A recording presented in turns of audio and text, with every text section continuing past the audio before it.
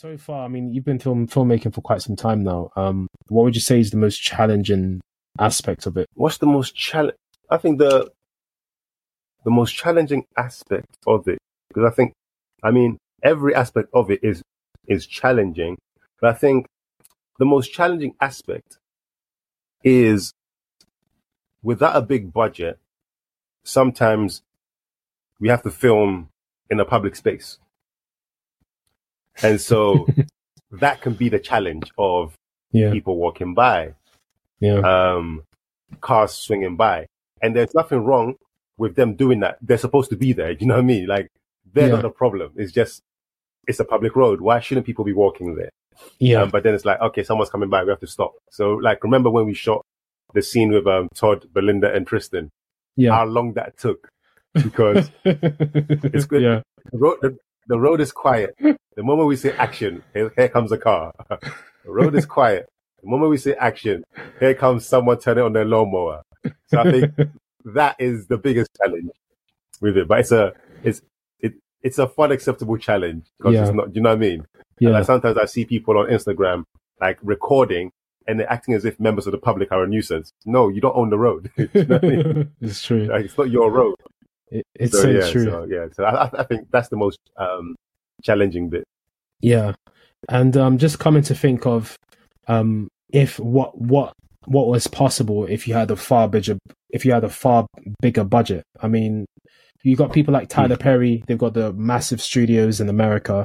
I know we're kind of like maybe going into a slightly different conversation, but you have people like Tyler Perry. They got the massive studios in the States.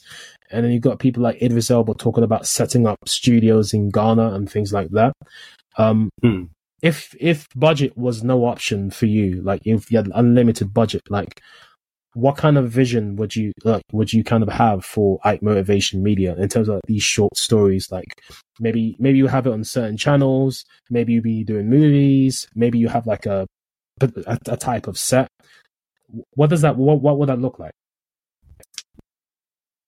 So what a bigger budget would allow, because I mean, for me, I want to grow my YouTube channel, and as that grows, also create a website for the content. Do you know what I'm saying? So that it's almost like my own Netflix. When you go there, that's my content is there. So like with a bigger budget, what that would allow is for longer episodes, right? So longer episodes. Because right now the episodes are like 10, 15-minute episodes. It'll be like half an hour episodes, 10 episode seasons. That would also allow me to pay actors. And so once you're able to pay actors, it's almost like you can pay people to, like, let's say, book 2 weeks of work. And in these 2 weeks, we're going to grind, learn, rehearse, and film. Yeah. You know what I'm saying? But because everyone is working, I'm working, we're then having to work around our schedule. So it would take like 6 months to a year to shoot one web series. With a budget, we could do that in 2 months. True. And so that is what it would allow. It would allow for much more to be done in a shorter space of time. It's very true. More budget means more money, which means, you can do everything in less time, which means you can probably even get better actors, better equipment. I think the quality will go up as well. And of course, the frequency of content go out as well. Yeah. And you mentioned Netflix as well, which is quite interesting, because imagine if you had like a full-blown studio with all of these actors around you and all of this team. It's like you could be releasing content by the week, by the day, and it will allow you to then do something really, really amazing. So, I would love to see that, in the future. I think we do need something different. I think people are so used to what's out there. And I think, your content is really unique because there's always that twist. And then it makes people want to come back for more, and it makes people want to like, oh, what's going to happen next? And I can't stop watching it. I think it's quite bingeable content.